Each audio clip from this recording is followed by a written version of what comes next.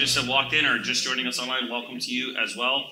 My name is Jeff. I'm the pastor here, and today we are in our series on the book of Acts. For those of you who are interested in this kind of thing, I actually plotted out the rest of the book, and we will be wrapping up the book of Acts sometime in September. So it'll be exciting. I can't remember how many weeks it actually is, but similar to our John series, I think it's around 50 or so. We're in week 26 right now. So we're going to be in Acts chapter 16 today. So if you have a Bible, you can open it to Acts chapter 16. And if you are newer to our church, this is kind of what you should expect as the norm. If you think about Bible teaching or worship together as like a meal, kind of just walking our way through a book of the Bible is sort of the meat and potatoes, normal way we typically do things. But once in a while, we'll have some a nice appetizer of a topical series here or there, a little dessert of Advent kind of thing. And so you should expect this is the kind of thing that we will typically do. And as I said earlier in the announcement, what we're going to do in our small groups is kind of dive deeper into what we cover on a Sunday morning. If I could give you my notes, which I could give you my notes, there's a few things in here that have strike through. I don't know if you use that when you set up documents that I would be interesting to talk about, but that just don't have time for in my allotted 75 minutes for sermons. Just kidding, 35. If you have a Bible, Acts chapter 16, we're going to pick up where we left off last week, which is verse 11. And so what we covered last week is what is known as the Macedonian call. If you ever hear that in a Bible sort of setting, just know that the story we covered last week is that story of this moment when the Apostle Paul is called off of his plans, off of his trip where he had planned to sort of revisit all the places that he and Barnabas had gone. And so instead, Paul sees this vision of a man from Macedonia, which, if you're wondering, is a region in the ancient world that kind of spans northern Greece and to what is known in Europe as the Balkan Peninsula. So it's a region of the world. You know, the world was broken up into different regions than it is now. But that's basically where Macedonia was. And so after experiencing this famous vision of a man of Macedonia, which, interestingly enough, based on the story that we cover this week, some scholars believe that maybe it was actually a woman and Paul didn't realize it until he got to where he's going to get to today and meets a woman named Lydia. But this man of Macedonia implores him, begs him, asks him, come to Macedonia, to Europe. And that's where we pick it up in verse 11 of Acts chapter 16. So I'm going to just read a few verses at a time or chunks at a time from Acts 16, verse 11, all the way through verse 40 today. So this is Acts 16, verse 11. So setting sail from Troas, we made a direct voyage to Samothrace, and the following day to Neapolis, and from there to Philippi, which is a leading city of the district of Macedonia, and a Roman colony. We remained in this city some days. And if you remember, some days means a while, a good long time. And so what we see is that the first night in this little extra trip that they are talking about here, that Luke is writing about, they lay over at this island called Samothrace or Samothrace, or there's a bunch of different ways to say it. And then from there, it's kind of smooth sailing to Neapolis, which is the port city of Philippi. And then they walk about 8 miles to get to the city of Philippi itself. And I think some of us in this room have been there, so you can ask Trish about that. But Philippi was an ancient town. Even at the time of this writing, it was renamed in 356 BC by Philip II of Macedon after himself. So Philippi is named after a guy named Philip. And so with the expansion of the Roman Empire, it became a Roman possession, not a colony, but a Roman possession in about 167 BC. But kind of its claim to fame, its greatest moment, came from the fact that it happened to be the place where the armies of Mark Antony and Octavian defeated Brutus and Cassius in a battle in the Second Roman Civil War around 42 BC. So this is a decisive moment in the history of Rome. And it's from this event that Philippi gets the character that it has as a city in Paul's day, because in its role that it played in that battle as a city, the city was awarded the status as a Roman colony. which is going to actually be important today when we see Paul talk about his citizenship. So it's awarded the status of a Roman colony, and that means it answers directly to Rome and the emperor itself. Roman soldiers are encouraged to go and retire to Philippi in this time, and so citizens there were exempt from the provincial taxes that other Roman-possessed cities would have had to deal with. And so Paul and the other three that are with him are now in for kind of a cross-cultural missionary experience. How many of you have been on a short-term missionary trip or a trip somewhere that's completely out of your culture, maybe a different language? Anybody? Yeah. So it's a wild experience. Usually you go with a group of people and you come back much, much closer to those people because of the experience you had. The two that come to mind for me, I've been on trips to Costa Rica and to Argentina. And so those trips were amazing, life-changing, and that's the kind of thing that is happening here, except they didn't get on a plane. They got on boats and walked. So here's what's amazing about this moment. Rome doesn't know it. Like the Empire of Rome doesn't know it. But Christianity is stepping into Europe in this moment. And the true king who rules and reigns over everything because he's been given all authority, Jesus, is about to step into the greatest empire in Europe at the time, the greatest empire in the world, and win people to himself. This is a really momentous occasion, right? G. Campbell Morgan, one commentator, wrote this: "How little the world knows of the divine movements. On the day when Paul hurried from Neapolis over the 8 miles up to Philippi and came into the city and made arrangements for his own lodging, on that day the flag was planted in a frontier colony of Rome, which eventually was to make necessary the lowering of her flag and the change of the world's history." So what we see from this little section of Acts is some really sort of valuable insights on being on mission with Jesus as we plant the flag, so to speak, of the kingdom that is coming in the empires of this day. And I just want to make a caveat. I know that like empire planting flag language carries some baggage with it because of the Crusades. And that's not what we're talking about. We'd actually discussed this, I can't remember, a year or two ago when we talked about a Christian view of war. And the Crusade view of war is not what we're advocating for.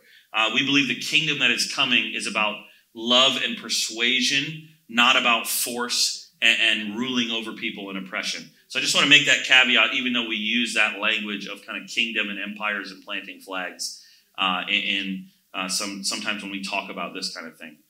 So let's keep going. Verse 13. "And on the Sabbath day, we went outside the gate to the riverside where we supposed there was a place of prayer, and we sat down and we spoke to the women who had come together." Okay, so here's what we've got going on here. This missionary sort of foursome, Paul, Silas, Timothy, and Luke, they go to the riverside on the Sabbath instead of a synagogue, which would be normally their custom. They're Jewish, but they go there because there's no synagogue in Philippi. Well, at least two of them are Jewish. And so according to Jewish tradition, which is why Luke says they supposed, right? According to Jewish tradition, there had to be a quorum of at least 10 male heads of households before a synagogue could be formed.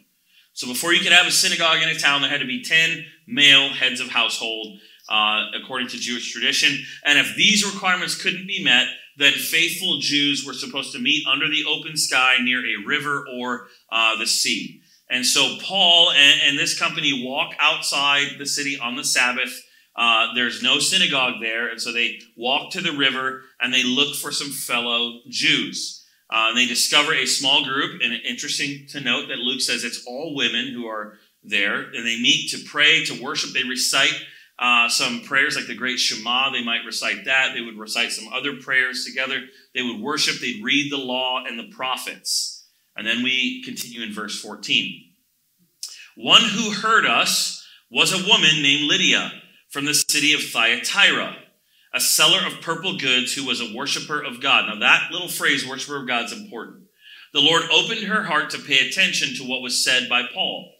And after she was baptized, and her household as well, she urged us, saying, 'If you have judged me to be faithful to the Lord, come to my house and stay.' And she prevailed upon us."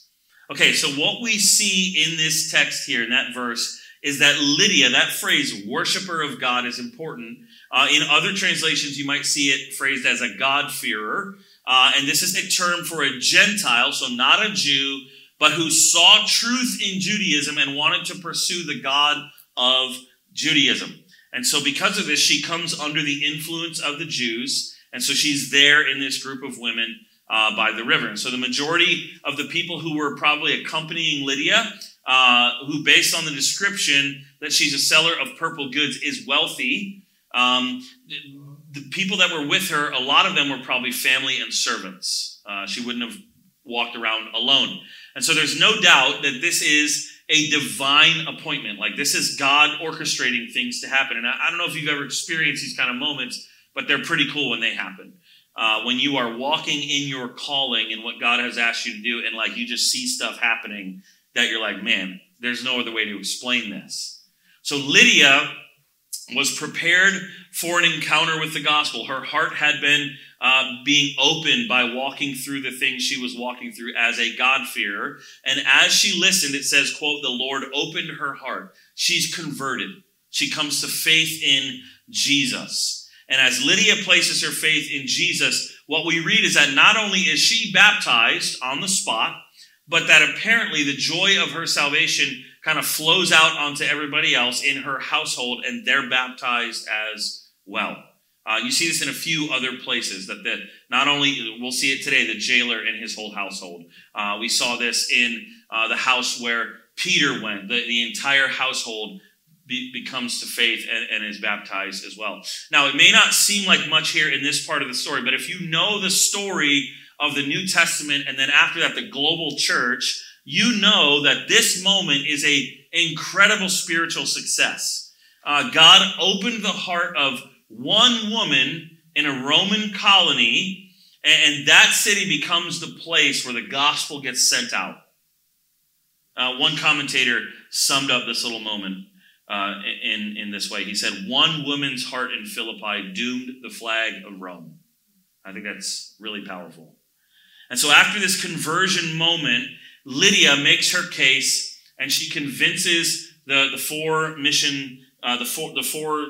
of the mission team to stay at her home. And so the word translated prevailed there. She prevailed upon them. At the end of verse 15 is the same word that gets used to describe how the disciples, if you know the story of Jesus walking on the road to Emmaus, it's the same word that says that the disciples prevailed on Jesus to get him to stay with them. It's a strong word that she kind of twisted their arm to get them to stay with her. And what we know from later on in the New Testament is, again, that Philippi has a very special place in the heart of the Apostle Paul. And no doubt that starts with this time that he spends with Lydia and her household and the others here. Listen to the way that Paul speaks fondly of the eventual church in Philippi. Philippians 1:3. This is a letter from the Apostle Paul to these Christians. I thank my God in all my remembrance of you. Philippians 4, he says, and you Philippians yourselves know that in the beginning of the gospel, when I left Macedonia, no church entered into partnership with me in giving and receiving except you only. You're the only ones that supported me. Right? So this church has a special place. And so things up to this point in these verses are going really well. But you've been right walking along with us in the book of Acts. You know that it's going to take a turn. And this is not how things stay for very long in the book of Acts or in life. And this is the case here, verse 16. As we were going to the place of prayer, we were met by a slave girl who had a spirit of divination and brought her owners much gain by fortune telling. She followed Paul and us, crying out, these men are servants of the Most High God, who proclaim to you the way of salvation. So this is a weird turn of events, right? It's just kind of, what's going on here? Was this a Christian believer? She's saying the right things. Wherever the missionaries went, she attracts attention to them. But actually, this is a satanic attack. This is a demonic attack on the work of the gospel. The original Greek behind the phrase had a spirit really reveals like a terror that she's involved with. Literally, it reads she had a Pythian spirit, or she had the spirit of Python or Python. According to the myth, Python was a snake that guarded the temple of Apollo and was eventually killed by Apollo. This is according to Greek mythology. Later, the word Python came to mean like a demon-possessed person through whom that god Python spoke. And so this girl is demonized, right? This demon is manifesting itself. She's filled with a demon, or maybe demons who are revealing to her in a kind of a clairvoyant way things that probably will happen in the future. And so she's owned by people who are selling her and her work. I don't mean to be crass, but literally there is basically spiritual pimps that own her. That's what's happening here. So the strategy of our enemy, Satan, and if you ever hear me say that and you're like, what? We have a spiritual enemy? We definitely do. I want you to know from the front, yes, I think that we have an enemy, Satan, and there's spiritual battle happening. His strategy is obvious here. He is trying to subvert the gospel by infiltrating it, by forming an apparent alliance with the work of Jesus for his own ends, of course, which is to just change it enough, right? Satan loves to distort the gospel just enough to twist it into something that it's not. Just enough to create a deadly heresy. One of my teachers, when I was a kid growing up in school, would say Satan's favorite color is off-white, right? Now, here, this is really important for us. This is really important for any of you who ever get involved in any type of ministry where you want to try and influence other people for the gospel. This is really, really important. And this is running rampant through the church, particularly in America right now, when it comes to how pastors try to build a platform and influence people. Okay? The missionary team here could have reasoned this way. Listen, she's telling the truth, right? I mean, her words are true. Why not just let her speak? She'll draw a crowd, and then we can work through that and sort of flip it on its end, and then just preach the real gospel. And probably the longer she hangs around us, she's going to come to faith, right? So let's just use this thing in order to build a platform, in order to gain an audience to then preach the gospel. But the missions team here in Acts, praise God, does not fall for this bait. Maybe they remember that every time a demon said that Jesus is the Son of God, Jesus rebuked the demon and cast it out. He never said, you know what, you're right, why don't you come with me and act demonic and crazy, draw a big crowd, and then I'll use that for my message. No. Jesus always silences them and orders them to leave. And so the pressure stays for some days. We see in verse 18, Paul finally respond. And this she kept doing for many days. Paul, having become greatly annoyed, turned and said to the Spirit, I command you in the name of Jesus Christ to come out of her. And it came out that very hour. So once again in Acts, we see God's power at work, overcoming the powers that are in this world. The girl is set free from demonic oppression. Philippi is now poised to hear the gospel without distraction. And so it's like the wind is at their backs again. Or so it seems. In verse 19, we begin to see opposition again. Verse 19, but when her owners saw that their hope of gain was gone, okay, translation, their way of making money, they seized Paul and Silas and dragged them into the marketplace before the rulers. And when they had brought them to the magistrates, they said, these men are Jews and they are disturbing our city. They advocate customs that are not lawful for us as Romans to accept or practice. And the crowd joined in attacking them. And the magistrates tore the garments off them and gave orders to beat them with rods. So now Paul and Silas are in trouble, right? Because they've exorcised this demon, which was the girl's owner's source of income. And if you want to find a way to really cause opposition to happen, allow your calling, your mission of preaching the gospel to start touching the economic structure of the status quo. And stuff is going to start opposing you.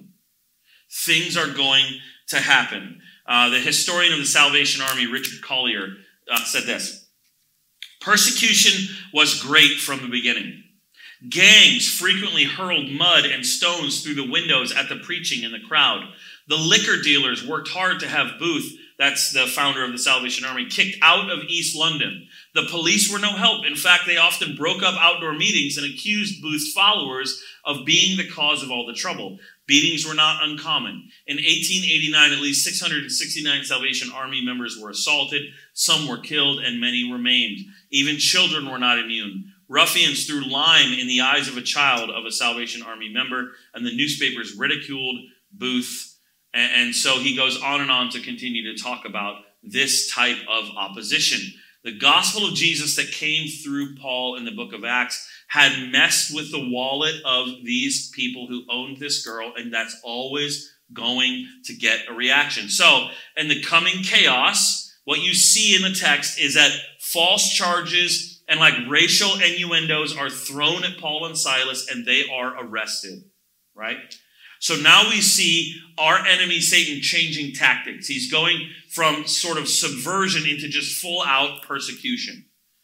But now it's so cool to see it's God's turn to take this attack and to do what he always does with this kind of thing and to use it to actually see the gospel spread even more than before in a very subversive and powerful way. There's an old saying in the history of the church, the blood of the martyrs is the seed of the church. And that's true. That's always been true from Acts until now.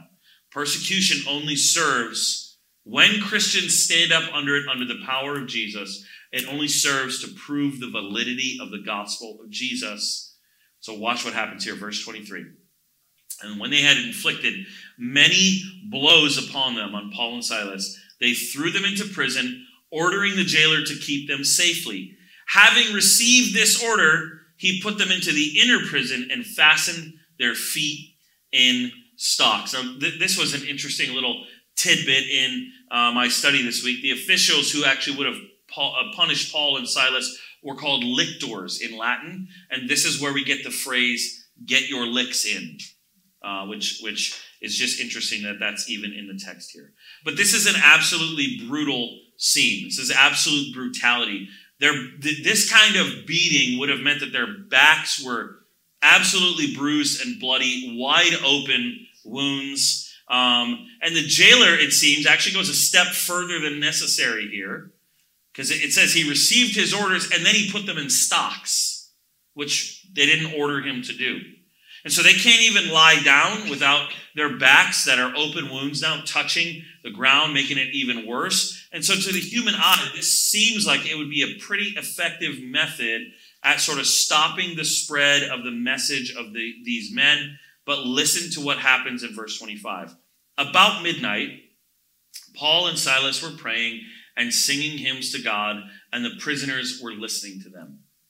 Now, if you read the history of the church and the history of martyrdom and persecution, this is a common refrain. That people who are in these moments of persecution, they pray, they sing, they worship.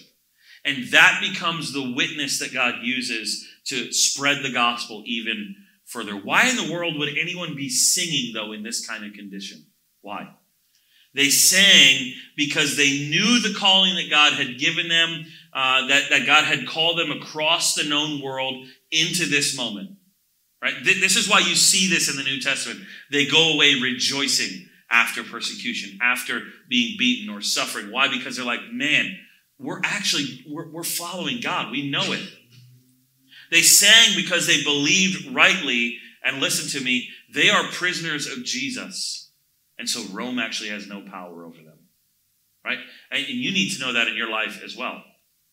If you follow Jesus, you have been buried and raised to new life. You're not your own anymore. So nothing can happen to you. You're a slave to Jesus, a slave to righteousness, so nothing can actually touch you. They sing because they know that their identity is a witness of the suffering servant. Their identity is not wrapped up in being potentially famous orators. Their identity is wrapped up in being connected and witnesses to the suffering servant Jesus. Listen to Paul's words to the Philippian jailer, to the Philippian church later on in Philippians 1. He says, for it has been granted to you that for the sake of Christ, you should not only believe in him, but also suffer for his sake. Like, it has been granted to you. That's the language of gift giving. It has been given to you. Here's a gift. Suffer for the sake of Christ. And if you know and you walk with Jesus, part of what you learn over a lifetime of following him is that suffering actually is a gift. Now, the language in Acts here is really, really important for us. The way the Greek works is to convey that the singing and the praying are continuous. They are continuously praying and singing. Everyone in the jail heard them singing and praying and worshiping. And then came this outward power that God chooses in this moment to respond with. Verse 26. And suddenly there was a great earthquake. The Greek is seismos. So that the foundations of the prison were shaken. And immediately all the doors were open and everyone's bonds were unfastened. When the jailer woke and saw that the prison doors were open, he drew his sword and was about to kill himself, supposing that the prisoners had escaped. But Paul cried with a loud voice, "Do not harm yourself, for we are all here." And the jailer called for the lights and rushed in, and trembling with fear, he fell down before Paul and Silas. Then he brought them out and said, "Sirs, what must I do to be saved?" And they said, "Believe in the Lord Jesus, and you will be saved, you and your household." And they spoke the word of the Lord to him and to all who were in his house. And so this guard gets awakened by this noise. He rushes in. He finds all the cells open, which is not good for a Roman jailkeeper.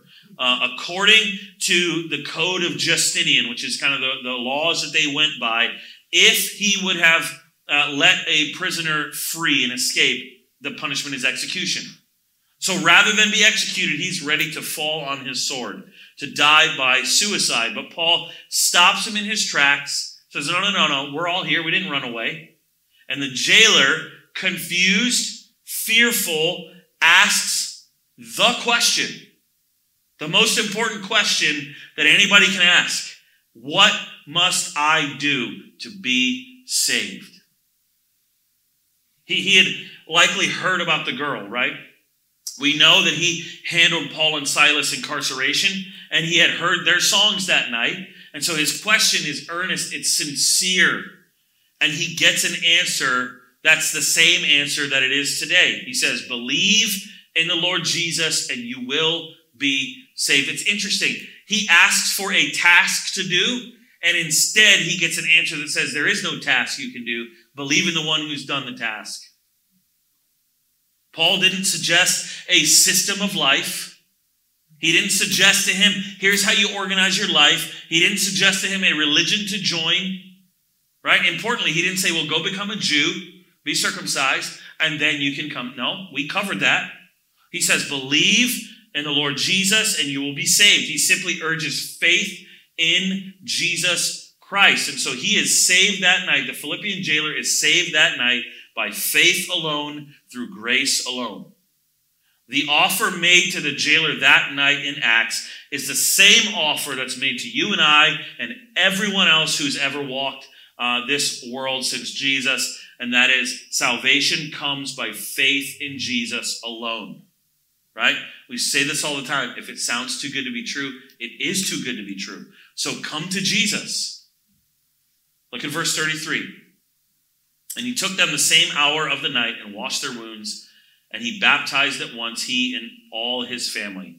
Then he brought them up into his house and set food before them, and he rejoiced along with his entire household that he had believed in God. So think about the change in relationship, right? This is the passing of the peace, right? Because don't forget, in the church at Philippi, we can assume this jailer was a member now in the church that happened. And so they all sit down to breakfast now.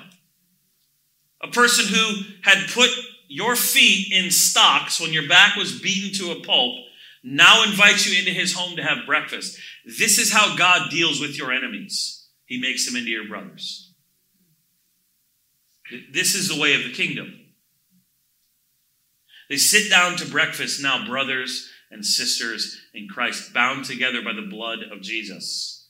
So God's power had not only opened prison doors, but I think what might actually be harder is he had changed the relational status of these people and made enemies into dear friends. This is what God does by his grace through faith in Jesus. This is why we emphasize as part of our church community. This is what it means to be God's family. So now we get to the last section for today, verse 35. But when it was day, the magistrate sent the police, saying, "Let those men go." And the jailer reported these words to Paul, saying, "The magistrates have sent to let you go. Therefore, come out now and go in peace." But Paul said to them, "They have beaten us publicly, uncondemned, men who are Roman citizens, and have thrown us into prison. And do they now throw us out secretly? No. Let them come themselves and take us out." Now, this little tidbit about him being a Roman citizen is really important, and especially when you consider the fact that Philippi is a Roman colony that has like direct lines to Rome. You can't do this to a Roman citizen, and so this is really, really important. He continues, "The police reported these words to the magistrates, and they were afraid when they heard that they were Roman citizens, so they came and apologized to them, and they took them out and asked them to leave the city. So they went out of the prison and visited Lydia, and when they had seen the brothers, they encouraged them and departed." And so Paul, as much as he's filled with the love of God and the grace of God, he's tough as well.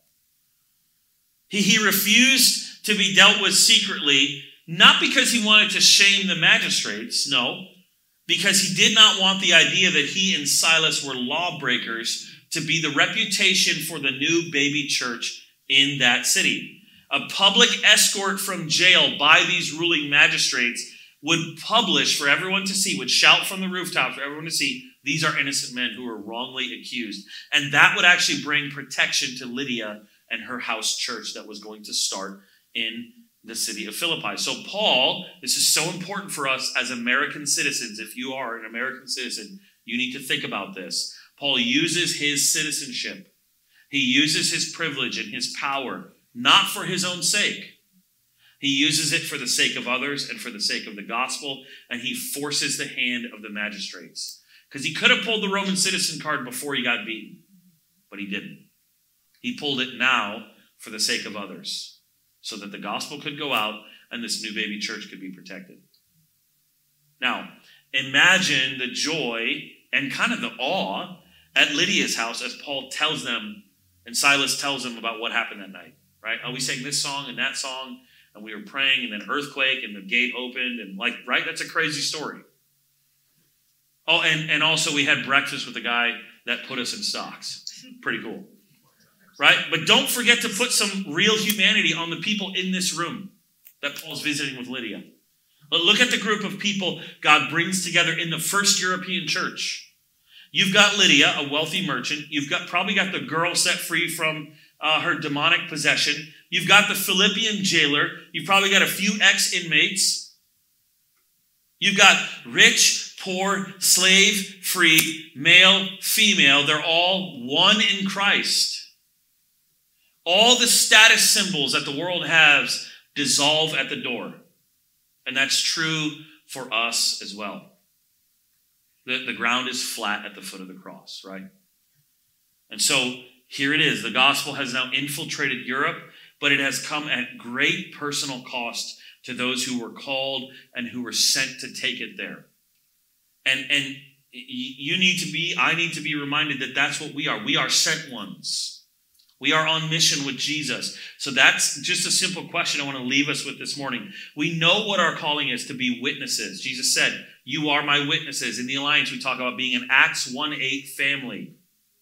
You will be my witnesses, Jesus says, wherever we go. And so willingly, we suffer with him for the sake of the good news that salvation comes by faith in Jesus alone. So the question is, are we willing to follow Jesus on that mission? It's a simple question for us. It's not that profound. Are we willing to go where Jesus calls us no matter the cost? Do we have our identity wrapped up in Jesus, the suffering servant, or do we have our identity wrapped up in the empires of this world and the kingdoms and the ways of this world that would lead us to say, yeah, I know, Jesus, you're calling me there, but it costs too much. I don't know if I want to do that. It's going to take me out of this situation, or it's going to cause me some personal strife, or and Jesus is going, trust me and follow me. That's the question for us. Let's pray. Jesus, we thank you for the truths that we can find in the book of Acts. Although we don't find explicit instruction for us in this story, we see that there are patterns and ways of following you that we can emulate, examples that we can look to and follow. And so, Lord, as we think about what it means to follow you, would you remind us that the path that you walked on was the road to Calvary, and that's the road you're calling us to. That glory came through the suffering. Lord, we confess we'd like to just make an end around the suffering and get to the glory. But Lord, we know that's not how it works. It's not how it worked for you, Jesus. It's not how it worked for the men we read about today, and it's not going to be the way it works for us. And so would you make us a people who aren't looking for suffering and pain, but who aren't going to step away from it if it means being close to you. And so we thank you again for the privilege, the joy of being able to get together in a room, worship you together, hear from your word, not have any fear of anyone coming and throwing us in any Roman prison. Lord, we don't take that for granted. And so, Lord, would you allow us to take those privileges and those advantages and use them for the sake of others so that they might come to know and love you as we have. We pray this in your name. Amen.